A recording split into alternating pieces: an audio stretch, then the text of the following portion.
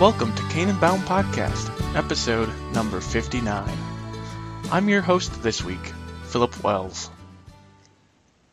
We begin today with the Canaan Bound devotion with Pastor Tom Barthel.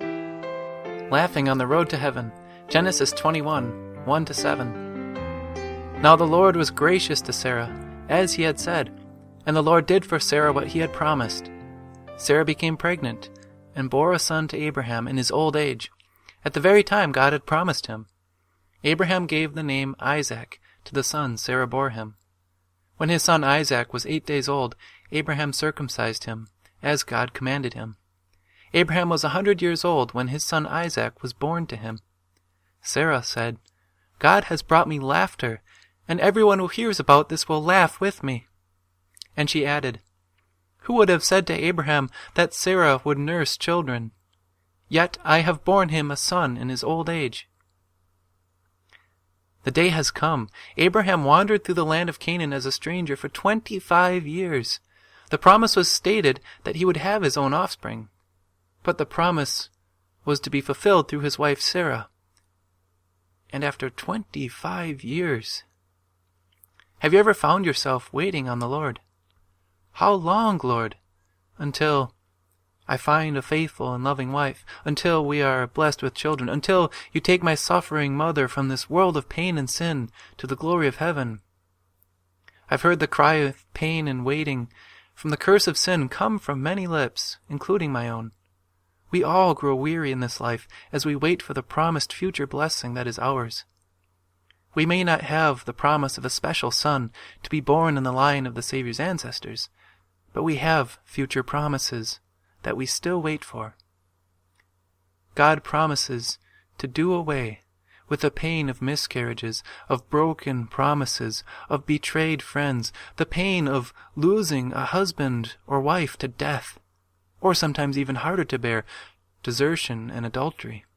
How long? How long until the pain, our sojourning, our waiting ends, Lord? How long until your blessing is poured out on us? Sarah became pregnant, according to the time when God saw it best, after a long waiting, after the sins of Abraham and Sarah came up short of fulfilling any promise for themselves, after they despaired of all hope. Then he fulfilled his promise for them. Why? The Lord was gracious, as he said, just as he promised the son was born. At that very time which was promised, exactly 1 year since she heard the Lord speak of the date, the son was born. And 25 years after the first promise of numerous offspring, one is born. It led them to laughter. Can you picture the 90-year-old mother of a newborn, holding him with joy and peace, a peace and joy she never knew she could experience? God has brought me laughter, and everyone who hears about this will laugh at me, Sarah says. Will laugh with me, she says. God's promises lead to shouts of joy and laughter for all who wait on him in hope and faith. When the long waiting was over, the son born of Isaac's offspring was born, the Son of God, who took on human flesh. He was born just as promised, and because of his birth, life, and death on a cross, we see all of God's promises fulfilled. According to his time, the Lord was gracious, and he kept his promise. And as we behold him who rose on the third day, the waiting was over. The disciples can only be amazed. We who wait now for his eternal kingdom will laugh in joy when he comes again. I will wait in hope until then. The Lord is gracious. He has done all as promised, and he will bring us to his eternal land of rest. And now we listen to Heavenly Road by the Camp Philip Campfire Choir from their album Campfire Songs. Enter through the narrow gate, for wide is the gate, and broad is the road that leads to destruction, and many enter through it. But small is the gate, and narrow the road that leads to life, and only a few find it.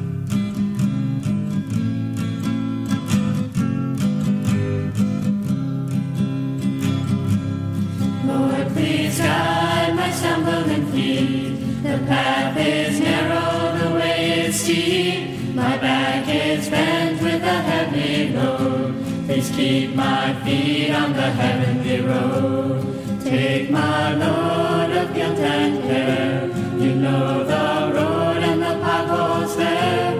The load I have is the one you bore. Why do I carry it anymore? Lord, please guide my stumbling feet. The path is narrow, the way is steep. My back is bent with a heavy load. Please keep my feet on the heavenly road. Lead my way with your guiding love, and turn my eyes to look above. If I should slip to the left or right, you keep my heavenly goal inside.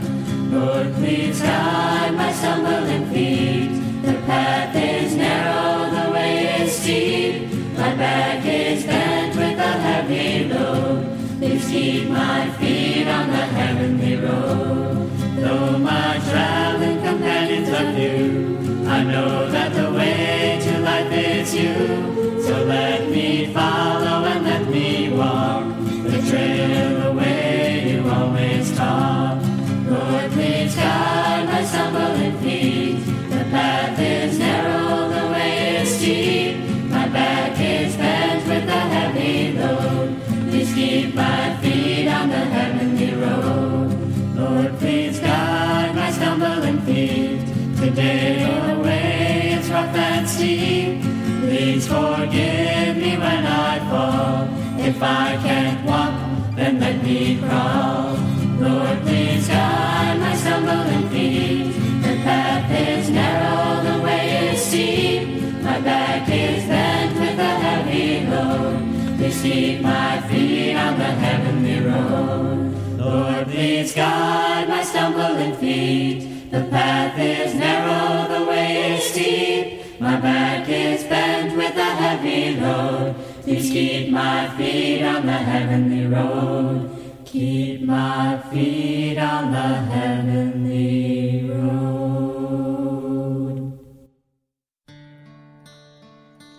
And now it's time for Freedom in Christ with Pastor Mark Falk. Galatians 4, verses 1 to 7. No longer slaves. What I am saying is that as long as the heir is a child, he is no different from a slave, although he owns the whole estate.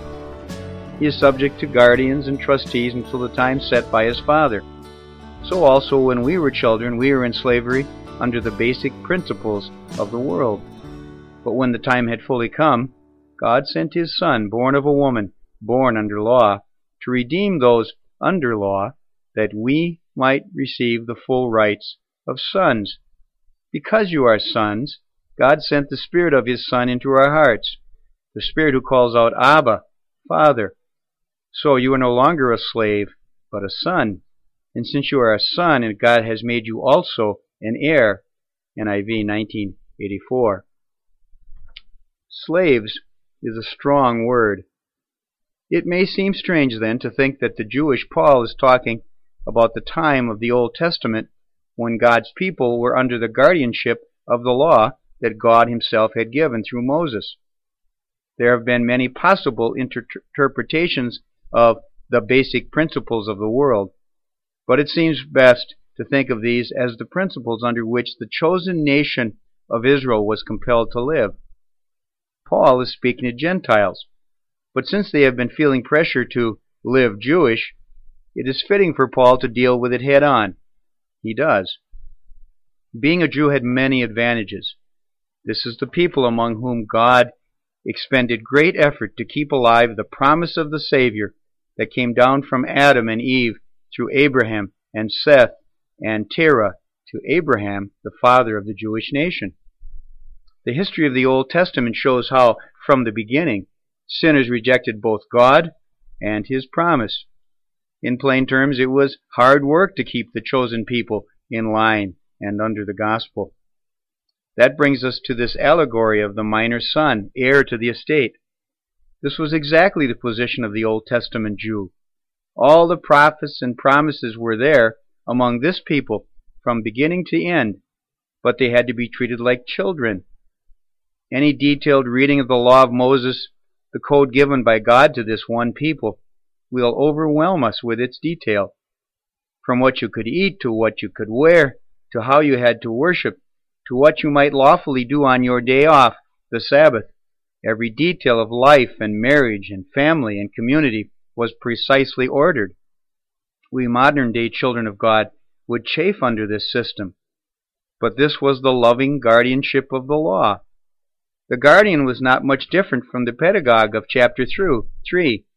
The pedagogue was a slave, but he was in charge of his master's minor son.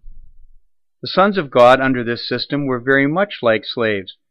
Listen to Paul. We, namely Jews, were in slavery under the basic principles of the world. The basic principles were law, all law. But when the time had fully come, the situation changed. God sent the Son to die for those enslaved under law, his law. God kept the law of Moses more perfectly than any Jew had ever done. He never failed to obey either spirit or letter. And then he died. God died under law as a punishment for the sins of slaves who always chafe under the righteous requirements of God. Why this parable? Paul is speaking to Gentile, non-Jewish Christians who are being seduced by Jews back into a slavery that was always heavy for even the most pious Old Testament believer. Paul is warning them not to give up the wonderful status of sons. Look back at chapter 3. For a spirituality that leads away from Christ into a slavish life of rules. Not for a moment does that give us in the New Testament a license to sin, but that is a discussion for another day. For today, this is the lesson. In the tremendous freedom of the New Testament, we have awesome latitude in our daily life and our Sunday worship. Indeed, our Sunday worship may happen on Monday evening, or Wednesday at noon, or Saturday at midnight. All that we need to remember to do is to point our hearts and our worship towards the one who has died to make us sons. But that is no burden. Jesus is freedom, not slavery. Once again, this paragraph ends with these wonderful words about our inheritance. So you are no longer a slave, but a son. And since you are a son, God has made you also an heir. And now we join Pastor Tim Smith with God's Word for You. God's Word for You. We're in Job 19, and we're going to begin with the first 12 verses. Job replied, "How long will you torment me and crush me with words? 10 times now you have reproached me. Shamelessly you attack me." 10 is a number of completeness in the Bible, especially in poetry and in some of the prophetic utterances of Scripture. And here Job doesn't necessarily mean 10 as in one more than 9, but really many times, several times. Eliphaz has spoken twice in 3 chapters. Bildad has spoken twice in 2 chapters. And Zophar once. Now, counted either as 6 or 5 speeches, they don't really add up to 10 in any way apart from a round number like lots. On the other hand, when we see numbers in the Bible in a historical context, we should be careful not to let them drift into symbolism. For example, Job's children were 10 in number because Job and his wife had one more than 9 and one less than 11. This 10 isn't symbolic either, but we can take it as a round number. In fact, the Greek translation, the Septuagint, doesn't even translate 10. It just says, "You speak against me." Verse 4. "If it is true that I have gone astray, my error remains my concern alone." Job's language here is picturesque. Literally, he says, my error is a house guest within me. But his meaning is clear. He maintains his innocence. Verses 5 and 6. "If indeed you would exalt yourselves above me and use my humiliation against me, then know that God has wronged me and drawn his net around me." Now, Job is mistaken about this. God doesn't tempt us. James says that in James 1:13. Job's real enemy is the accuser, Satan. And it would help us to remember that the devil is really fighting against God.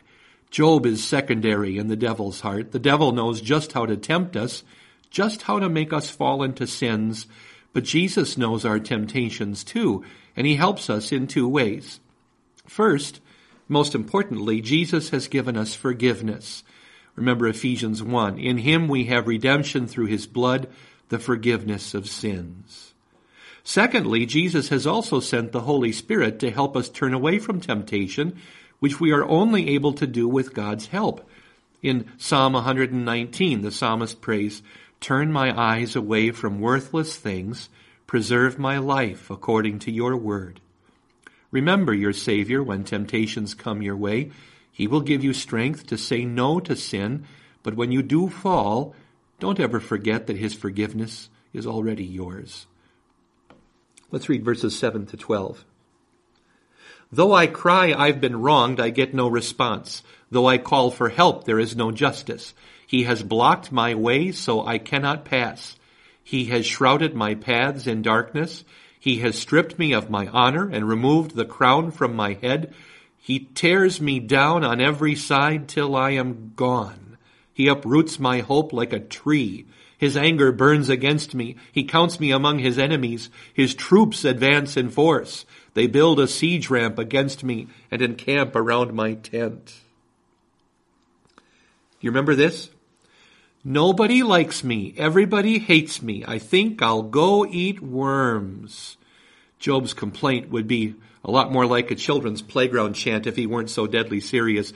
Job had reached the conclusion that with God against him, who could possibly be for him?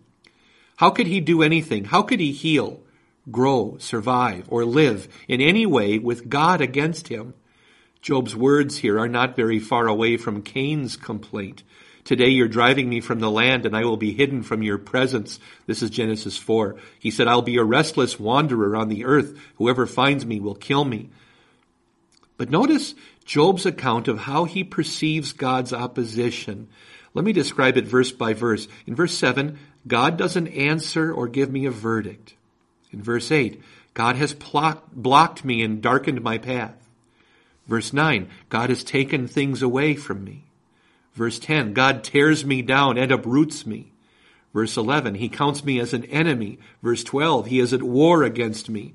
And in verse 12, the action mounts as God advances with an army. He sets up a siege and encamps all around him. Job feels trapped, and there seems to be no way out. God seems unjust and unfair and an enemy. That isn't always the devil's goal. We don't need to think of God as an enemy to stray away from the path of salvation. All the devil wants us to do is stop trusting in Jesus through anger or indifference or doubt or some sin or guilt or shame or just foolishness. With Job, the devil wanted God to seem like the enemy. If the devil can get us to push away from the arms of our Savior, well, he's done all he wants to do. Readers who are familiar with the King James Version might be right in assuming that the word troop in verse 12 is related to the name of Israel's son Gad. And that's right. In Genesis 30:11, Leah is surprised by the birth of her fifth son, and she says, a troop is coming. In the King James, a troop cometh. I think the NIV takes another meaning there when it says, what good fortune. But the troop idea is there in Israel's dying blessing on his son Gad, with a series of Gad comments. Gad will be attacked, he'll be gadud, by a band of raiders, of Gads, of Yagudena. But he will attack, it's really Yagud, them at their heels. That's Genesis 49:19. Let's get back to the idea of the devil wanting to attack us. Keep yourself focused on God's forgiveness. Don't listen to what the devil whispers. God tells us everything we need to know about eternal life in his word. God's not the enemy. God is the one who gives eternal life.